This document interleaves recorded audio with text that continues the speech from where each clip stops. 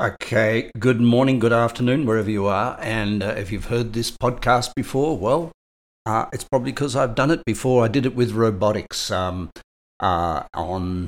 Spotify. You can't manage anything you can't see the balance in. And so storytelling becomes a really critical part of life. What does it mean? It means that if you're complaining about something or you're telling a story about something, to make that story interesting, that story has to be one side or the other of the truth. So if you tell a story, well, we had a fantastic holiday, that's one side of the truth. If you say we had a really hard day at work yesterday, that's one side of the truth. And we are addicted, and I mean totally addicted to our stories. We refuse to change them. We go and find people who reinforce them. We act in a way that suggests that those stories are the truth, but they're not. They're all lies. And storytelling is an art, and it's the art of entertaining. So it's not the art of telling the truth. So deep in your heart of hearts, deep in the deepest recesses of your being, you know the truth. What comes out of your mouth and what goes across the table to another human being is what you consider to be the best process of communicating. And in that process of communicating, you have an appetite, you have a desire, you have a reason for communicating to either convince that person that you have a story, or to entertain that person, or to get that person to do something you want. One way or another, you're telling a story in order to engage and change the experience of another person in the room. So you might be talking, as I did, to 10,000 people at a time, or you might be talking one-on-one, as I do now. So the reason we tell stories is to engage. And what we have to be careful of is to make sure that we don't believe the stories we're telling that cause people to be engaged. Because a real story, the truth, the one that's in your heart of hearts, has no polarity, has no better than, worse than, has no upper, greater than a downer. The real story is that you can't have a shit day without a great day. You can't have a bad year without a good year. You can't have a failed experience without learning from it. And to know the difference between what's in your heart of heart, which is knowing the truth, and what comes out of your mouth is really important, because it gives you the opportunity to know when you're in making a mess of things verbally. And between your heart of hearts and what comes out your mouth in the form of communication, there is, let's call it a forest. And between where things start, which is your heart of hearts, you have good intent. You want to cause people to be, you want to spread the love of the world. You want to make people feel successful. You want to do the right thing in the world. Between that intent and what comes out your mouth is a forest, and in that forest there can be a fog. It can be a bushfire, and that's called emotion. So let me give you an example. Say yesterday you stubbed your toe, and your toe got broken, and it's aching. Your toe's aching like crap. And you're sitting in a meeting at work today, and you've taken a couple of Panadol, but there's still the awareness that the toe's probably broken, and it's really hurting. So you sit there, in your heart of hearts, you're having a conversation with someone, you want them to do something for you, and you say, I would love you to do this project for me, please. Thank you very much. Okay, all clear. I'm going to organize it in a way that you know how to do it, because I've done it before. I would never delegate anything I don't know how to do. I'm going to supervise you to do just one slice of it so that we both agree that I've organized it well. And then I'm going to deputize you, which means you're going to run off and enjoy the process of being empowered to do the project with clarity of leadership. That conversation is very easy to understand. It's all really good. But you stubbed your toe. So between the intent you have, which is to give and empower another human being, and the words that come out your mouth, which is organize, supervise, deputize, there's a fog. And across in that fog is your pain. And not only your pain, but probably a little bit of anger about being stupid, about stubbing your toe, and then probably a little pissed offness about the fact that you're going to miss this weekend's jog with your mates or with your friends, or you're going to not be able to put on shoes to go to that dinner you were thinking about going to on Friday night. So there's a lot of stuff going on, and that stuff that's going on is let's call it the cloud through which your intent passes to get to your mouth. And now, if we measure every word that comes out your mouth by writing it down, we could say, by examining every single word that comes out of your mouth and writing every single word down, we can be very, very careful that what comes out of your mouth is authentic too. We can say we abandon concepts of got to and love to, got to and should, and we bind ourselves to words like choose to and love to. So we say, I hope you would love to do this with me, and if you choose to, we can get this done together, and yada, yada. And instead of saying you've got to get this done by tomorrow, and if you don't get it, you should have done it better. So we can keep away from language that is conspicuous in its aggression and in its violence to another human being. We can keep away from the words, but what we can't measure when we write words down on a piece of paper is tonality. So when I say to you, would you love to do this? Or do you choose it or don't you choose it? I can spice a word with the cloud that's in me and cause that word to become quite poisonous, even though it's in the high level of the consciousness cone. And so it's that spicing of language, and it's the spicing of thought, and it's the spicing of moods and the spicing of opinions that we have to be very, very conscious of as we become leaders. Now, most people are not going to be leaders. They're going to be small-minded, narrow-minded, righteous people, and they're going to say, you're right, I'm wrong, or I'm wrong, you're right. And they're going to look for the binary discussion of saying, oh, I see your opinion, you see my opinion, I'm still right, and you think you're right. Okay, I see your opinion, you see mine, fuck off. They're going to get into a state of witnessing other people's perspective, but not necessarily modifying their own. Now, I want to talk about this modification of our own perspective. When the Earth was created and there was human beings became evolved out of the cells of microfibers that came from other places in the universe.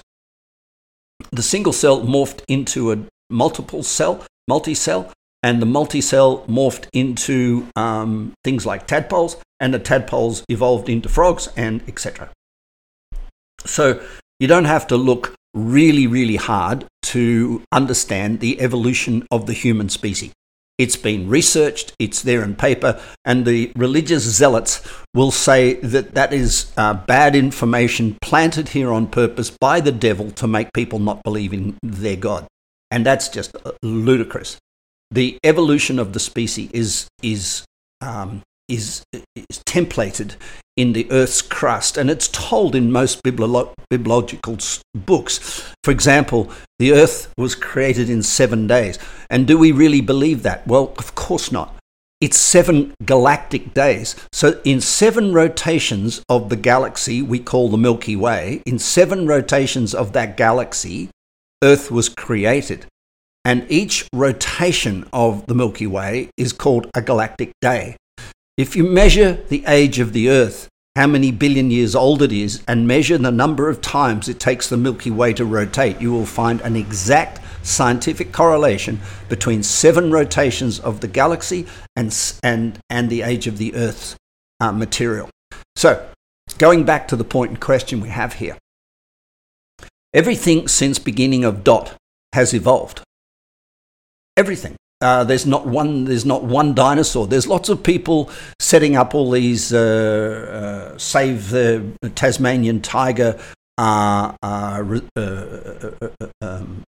sanctuaries, and save this sanctuary and save that sanctuary, and bless them for doing it, and that's great. All that's doing is balancing somebody else who's out there saying, let's make silk purses out of out of Tasmanian tigers, or let's make the world safe up in Queensland and get rid of the crocodiles, and someone's going out there saying, oh, save the crocodiles. And between these two groups of people, evolution takes place, right down the middle of them. So when someone says, I'm anti-violence, they breed, and they are part of the causation of another individual in the world going around, let's kill them all. So we have to be careful that when we understand the cloud, the fog inside ourselves, that we're not speaking a language that makes us think that we're in consciousness. We're not operating from a place of intent, which is pure unconditional love and pure beauty and pure leadership, but passing everything that leaves us through a foggy cloud of disappointment, frustration, anger, fear, righteousness, and whatever. And so having a personal checklist, it's really important.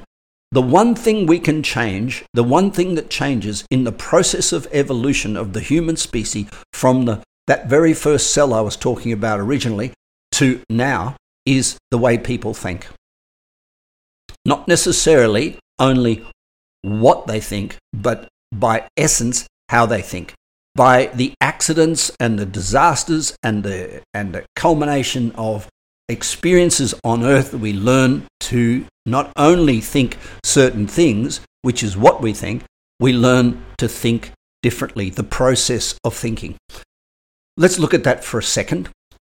The process of thinking can be, I'm right, you're wrong. The process of thinking can be, geez, I'm fearful, I better speak something, I better feel something that helps me overcome the fear. We can be in a very reactive space in our how we think space. So it's really critical, I believe, to create a how I think model rather than a what I think model. Now, in order to differentiate between how I think and what I think, we have to differentiate between what I feel, what I think, what I want, what I fear, all the what-ofs, because our fears and our uncertainties, and most importantly, and here comes the bullet point here, guys, our stories cause us to pass everything that comes from the purity of our good heart through a cloud out into the atmosphere through words well chosen that don't cause what we intended. In other words, if I have a what I think process, which is I think the world should be a good place, there's a should, and that's the cloud through which, I want to be kind or careful or generous or whatever. And if I pass my good intent, which is to share love with the world, through a cloud which is biased into what I think, all right, then what comes out, the words might be perfectly magically chosen. They could even be the Buddha's own words or Jesus' own words or Muhammad's own words. I could choose the exact words of a prophet. But because they're passing through my own personal cloud of stories and judgments and uncertainties and emotions, I bend those words into a warped experience for the reader, for the listener. So it's a well-known fact that if you want to read a book, be careful who wrote it, because between the lines, and in the wording of itself, there can be desperation. A desperate person wanting to get their book sold, a desperate person wanting to share what they think, a person wanting to bend your experience of life towards what they think you should have through the kindness that they're trying to bring to the table, but in the words and the laying out and the orientation of the words they've chosen can be quite low consciousness disruption to your life. So you have to be careful. And that's why I say to people, be careful what you read. Don't believe what you read. Be skeptical. And if you can, choose books and works that have stood the test of time. Rumi is a good example. Rumi, a very tortured person in his real life. And if you want to look at his history, you'll be very shocked at the life of Rumi. wrote the most magnificent poetry, and he came from the darkest place, which was nigh on past being suicidal. It was past that point of self-torture, and it was from deprivation and suffering that he wrote the most magnificent poetry. And that poetry still exists on bookshelves in bookstores today, hundreds and hundreds of years later. So you can find works by Ralph Waldo Emerson and Thoreau. You can find works by many great people that are well over 200 years old. And you can suddenly go, damn, some books last about a month. Some books last a couple of months, ebooks and what have you. Some concepts, like Tom Peters is a great example. Tom Peters is a business writer who's written hundreds of books. And the interesting thing, back when he first started, he would write a book saying, all corporate people should behave like this. And the following year, the next book reversed it and said basically all corporate people shouldn't behave like that. So it was what he thought, not how he thought, that was important to him in the delivery of his work. And it came through the cloud of the man, Tom Peters, his stories, his history, his background, and his whatever. So now let's have a little chat, if you don't mind, about how you think. Not what you think. Let's see if how you think can pass through from your true heart of hearts to the words that come out of your mouth with the tonality of authenticity. The tonality of authenticity means there is no fog. There is no painting or smoking or colouring of the words between your intent and your spoken word. In other words, you're not carrying around baggage through which your words get passed. First one. Come along, said the lion. Come with me. I will take you and show you who you really are.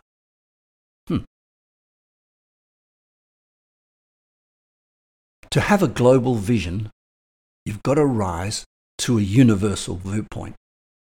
In other words, to know what to think, you have to know how to think, and anything you think from within the framework of a global perspective is going to be corrupt. So we must, if we are going to talk about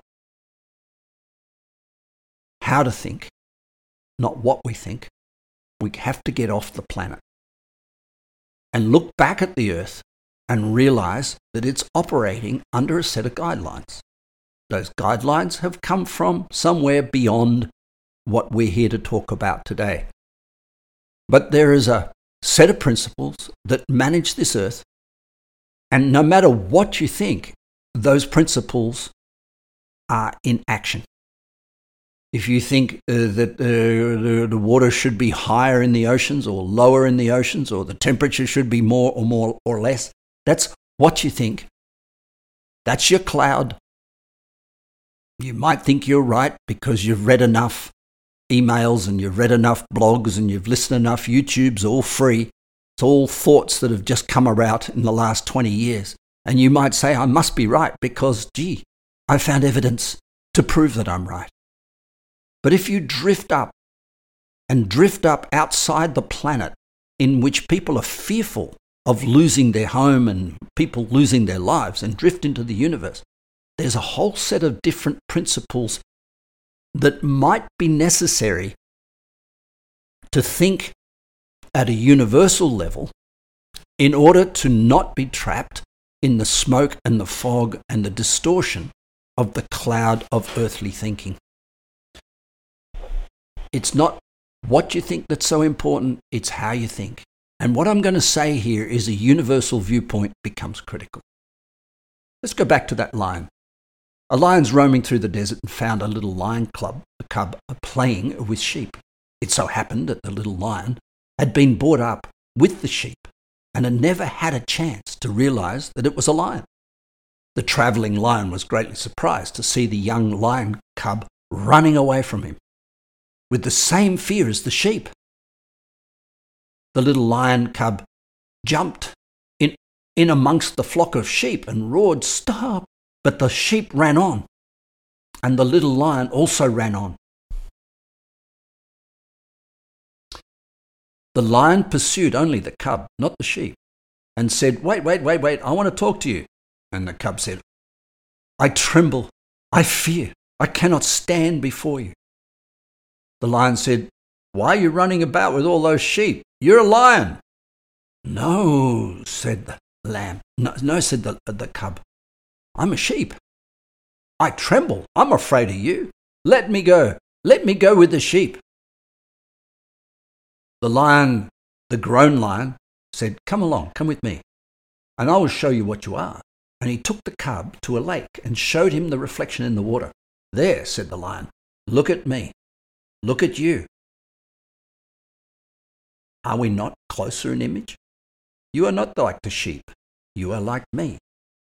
Now, when somebody says have a universal viewpoint, they're asking you to realize that you are not part of the masses. You're not a sheep. But to think and to focus on how you think separates you from the mass consciousness. Stories become boring. "Oh, I did it tough. Oh, I'm in pain. Oh, I've got this problem."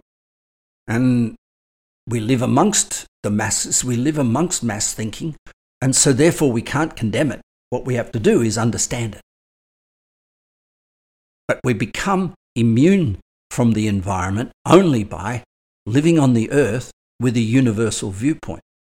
I think it was Jesus who said, "Be in the world, but not of the world." Or the Buddha who said, "I'll tell them what they want to hear until they're ready to hear what I want to tell them." Which is in another way of saying, the Buddha saying, "I'm just going to lie through my teeth." What Jesus was saying with, "I'll be in the world, but not of the world," is saying, hang out with all these people, tell them all what they want to hear. Do you know that all the people Jesus healed, all the people, that the blind people, the people with leprosy, all the people Jesus healed died? That wasn't so clever, was it? It was a magic trick, a marketing exercise, if you will. If you look from the earth, this little grain of sand we're on, out into the sky, then your mind is controlled by the small dust of existence, the worries and the struggles of this very, very short life we have. But if you throw your whole mental power outside the earth and look back at it from the center of, for example, at the center of the cosmos, you take your viewpoint from there and then you give this earth its rank in the sky.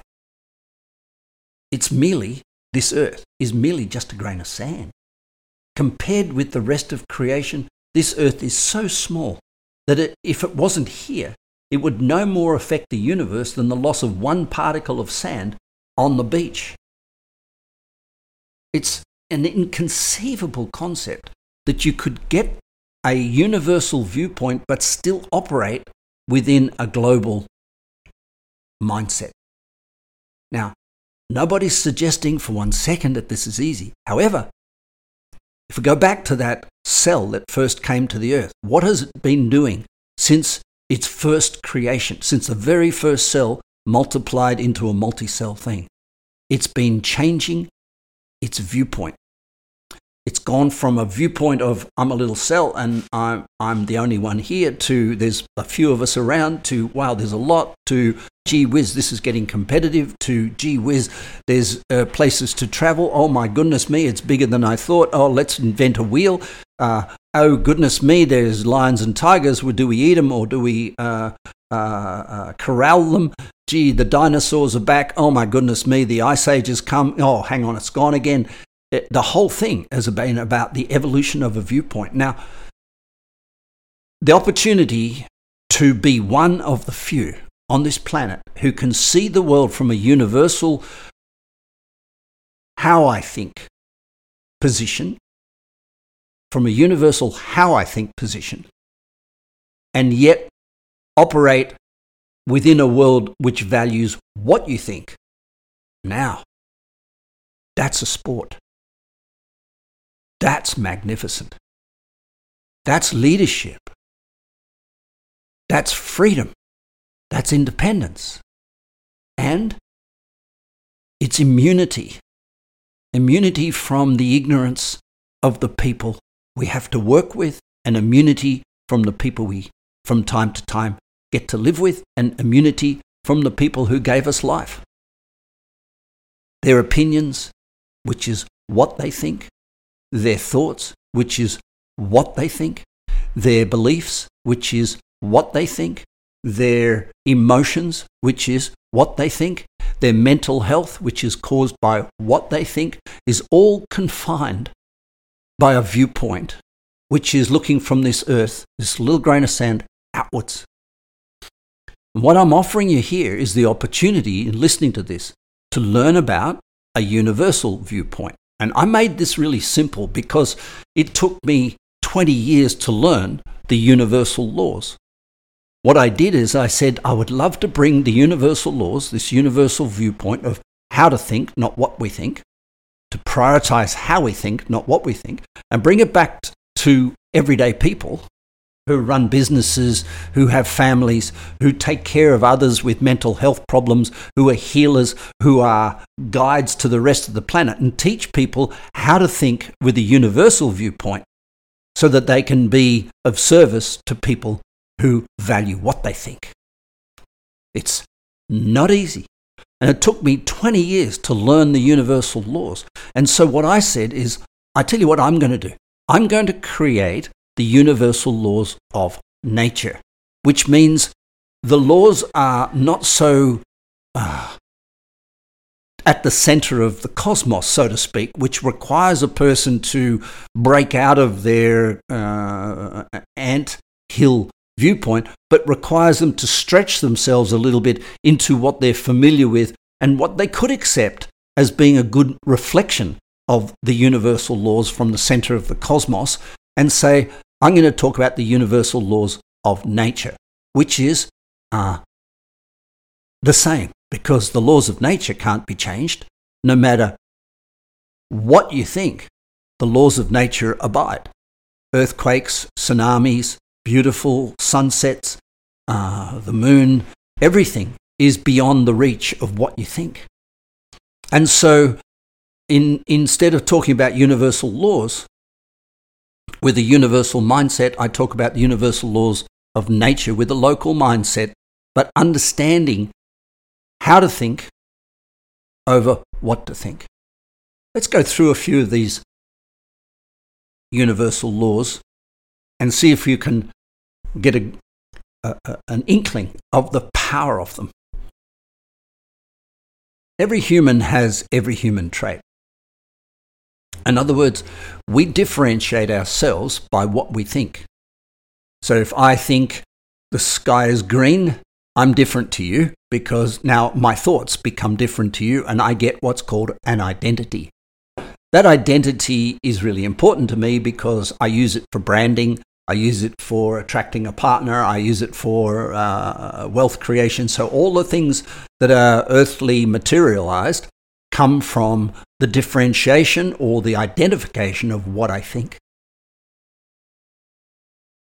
But if every human being has every human trait, that means we're all the same at some viewpoint. That's a how to think position, not what to think.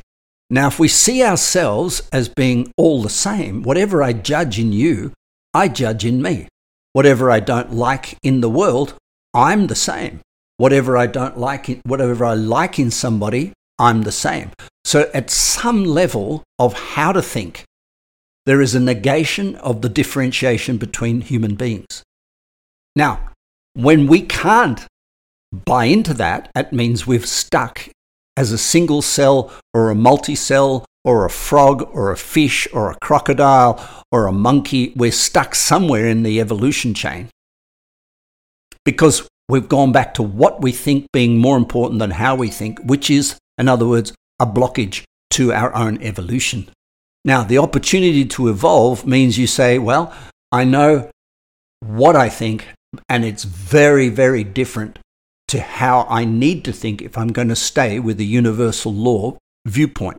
In other words, if how I think and what I think argue, which is, as an example, a judgment, then I must surrender the what I think to the how I think, because the how I think keeps me evolving. The what I think keeps me identified and keeps me individualized and keeps me branded.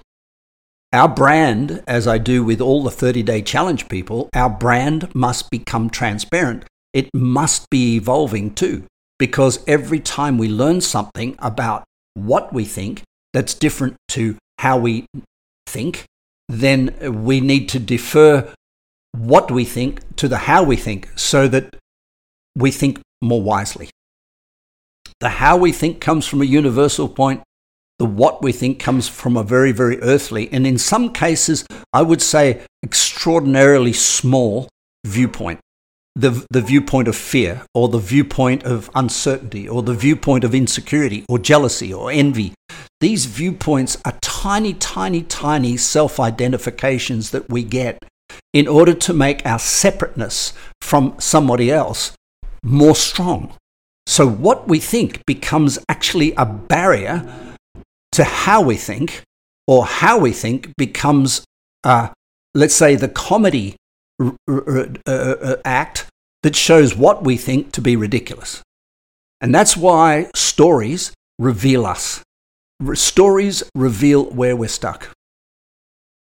And we go around finding people who really like our stories. We call them a spouse, we call them a family, we call them a friend. We look for like-minded people who speak the same bullshit that we're telling in order to make what we think more important than how we think. What you judge, you breed, attract, or become. Now that's an irony, isn't it? That what we think attracts the very thing that we're trying to be separate from. That's another how we think viewpoint. You can hear a dog enjoying my podcast while we speak. He loves the guy bringing in the garbage tins.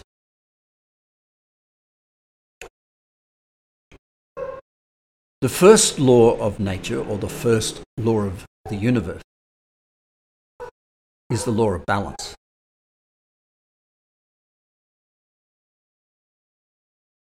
Does the law of balance say that you have a viewpoint, I have a viewpoint, and those two viewpoints might be in opposition? Yes, it does.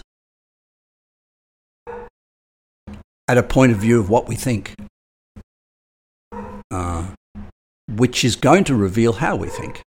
So if we stay addicted to what we think, we stay addicted to how we think. And that becomes a really important choice you make to yourself. Are you going to subscribe to the fact that there are different ways to think, and that how we think is the greatest way to experience the free will of human nature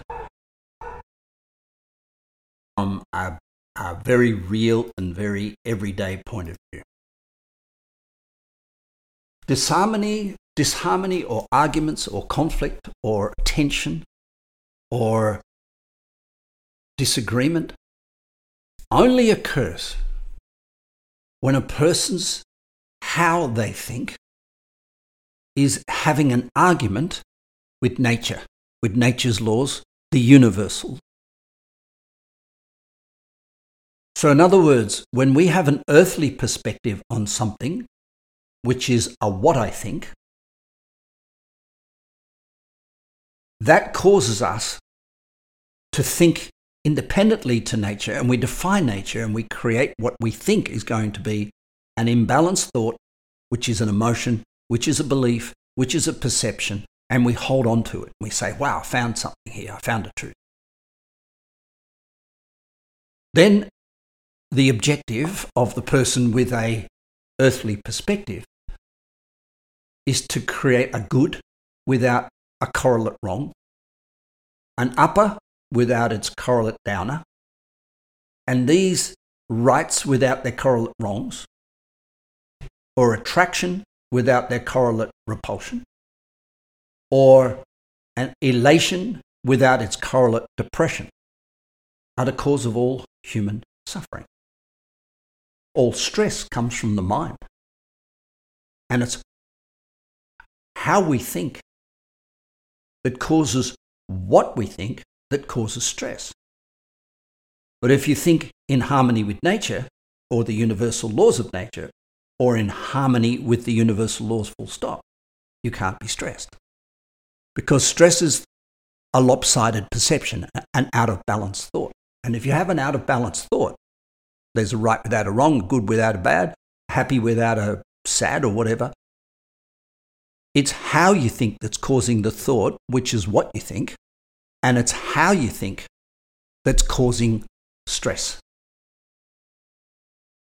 So whenever we have stress, whenever we have a conflict, whenever we have a disappointment, a hurt, a suffering, a frustration, an anger, a fear, we are thinking from an earthly viewpoint, which means we have an earthly perspective, which means we have how we think is coming from an earthly proposition, which is causing what we think, which is causing us pain.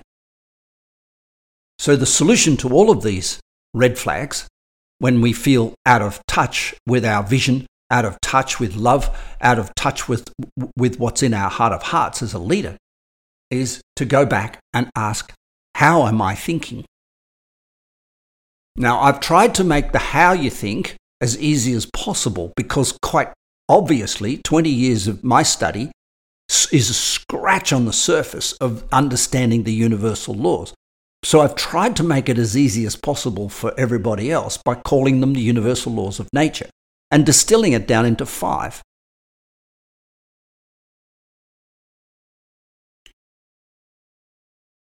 When we think from an earthly perspective, in other words, how we think is based on what we think. How we think is from an earthly perspective of an out of balance thought. We build prisons, and that prison is the prison we lock ourselves into, and we try to run away from anybody who disagrees with us or antagonizes us so that we don't have to change how we think. We don't have to change how we think if we can find an ashram or a Byron Bay or a drug or a meditation class that teaches us that as long as we're incubated or isolated or insulated from people with our eyes shut and our legs crossed, paradise is achieved. But when we open our eyes and step back into the world, what we should do is find a place where the antagonist doesn't exist. And that is going to be very, very hard because every human being has every human quality. And when you run away from a quality in someone in Sydney and you fly to New York to live there and be happy ever after, you find yourself surrounded by people with the same quality. Or you as I said earlier, what you judge, you breed, attract, or become. So you run away from ex-partners who are this and families who are that. You run away from them, and next thing you know, you run into them. In what you breed, your children attract your boss or your partner, or in you. And ultimately, all human beings have every human trait. So everything we judge in another from an earthly perspective which causes us to react to it and causes what we think, causes us to judge ourselves. Now, there's nothing you've done or not done that's not worthy of love. But that's a really hard viewpoint to have if you operate from an earthly, what I think perspective. Every emotion, every feeling, every attraction and every repulsion and every like and every dislike and every good and every bad are an attempt to live in a world of half-truth. They are the fog between the true nature of your heart of hearts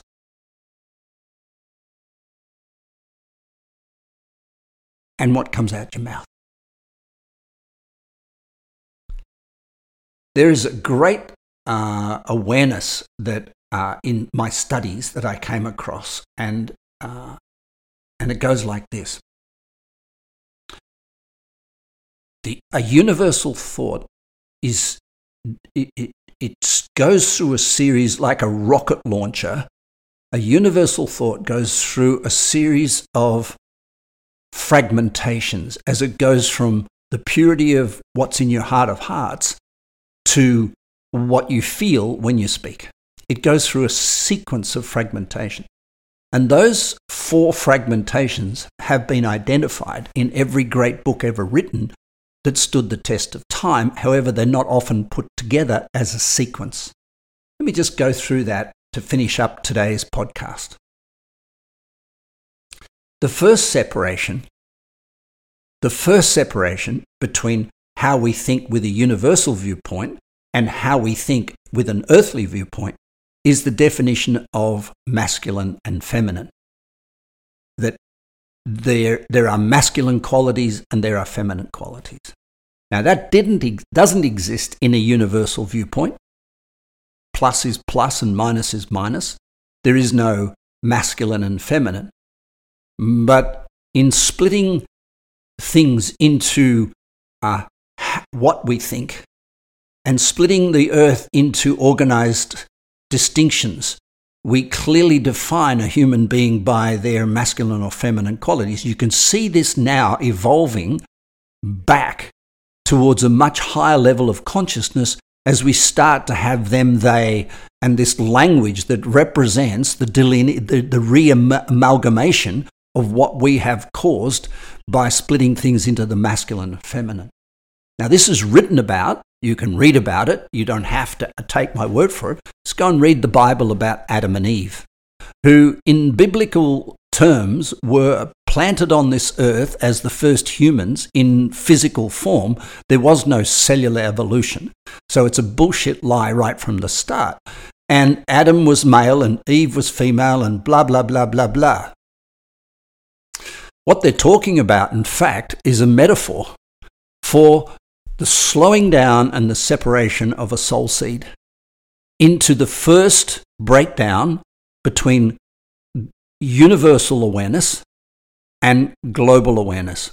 The first breakdown between universal awareness and global awareness, which is how we think at a universal level. There is no masculine and feminine. How we think at an earthly level, it's all divided into masculine and feminine. And we're working our way back up. So any time you call somebody too feminine or somebody too masculine, or you say this is too harsh or this is too soft or this is too right and that's too wrong, every time you're doing it, there's this core of masculine feminine devolution, breakdown, woven into it. And so what comes from your heart of hearts and what comes out your mouth can often be biased into the need for kindness without cruelty, or cruelty without kindness, or the need for good without bad, or need to be disciplined without being friendly. And there can be this split into masculine and feminine. And our job, if we are going to focus on universal thought so we can be a leader in the world, not a follower, not a part of the masses, is to remerge these two masculine and feminine sides and realize that they is a much more appropriate definition of a human being than a male or a female. And we can do that on paper as well. We say mum and dad. Mum is the nurturing part and dad is the tough part. This is just rubbish role-playing that is based on an earthly viewpoint that causes of an earthly viewpoint that determines how we think, that creates what we think, that comes out of our mouth and determines how we behave. The next one is separation, is the breakdown between self and other.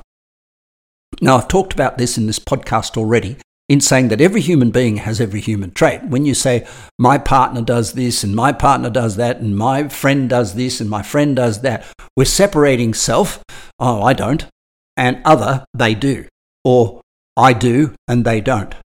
And this lie, which is again an earthly viewpoint of how we think, creates what we think about other people, which creates all the emotions, the attractions, the repulsions, the judgments and the criticisms and for most people that dictates the course of their life. What they focus on is being near someone they're attracted to and being away from someone they're repelled from. But that repulsion and attraction is based on how they think from an earthly viewpoint, an emotional viewpoint, in other words, and therefore what they think as a consequence determines where they're going to be in the world. So what are they being driven by? They're being driven by their emotional TikTok of judgment of another human being. So there's no authenticity in their path. There's not even an authenticity in their work, because they're running away from work they don't like and they're running work towards work they do like. It's all like and dislike. And they become a very earthbound puppet. And this, how we think from an earthly viewpoint, causing what we think from an earthly viewpoint, binds us to groups of people who have the same mindset as us, where we call them friends, or we call them clubs or groups or communities. And that's a dangerous thing, because once we join a community who has like-mindedness, we are not allowed, we're forbidden by our neighborhood to be anything in contrast to that. So how we think from an earthly viewpoint causes what we think from an earthly viewpoint, causes all our judgment, all our fears, all our anxieties.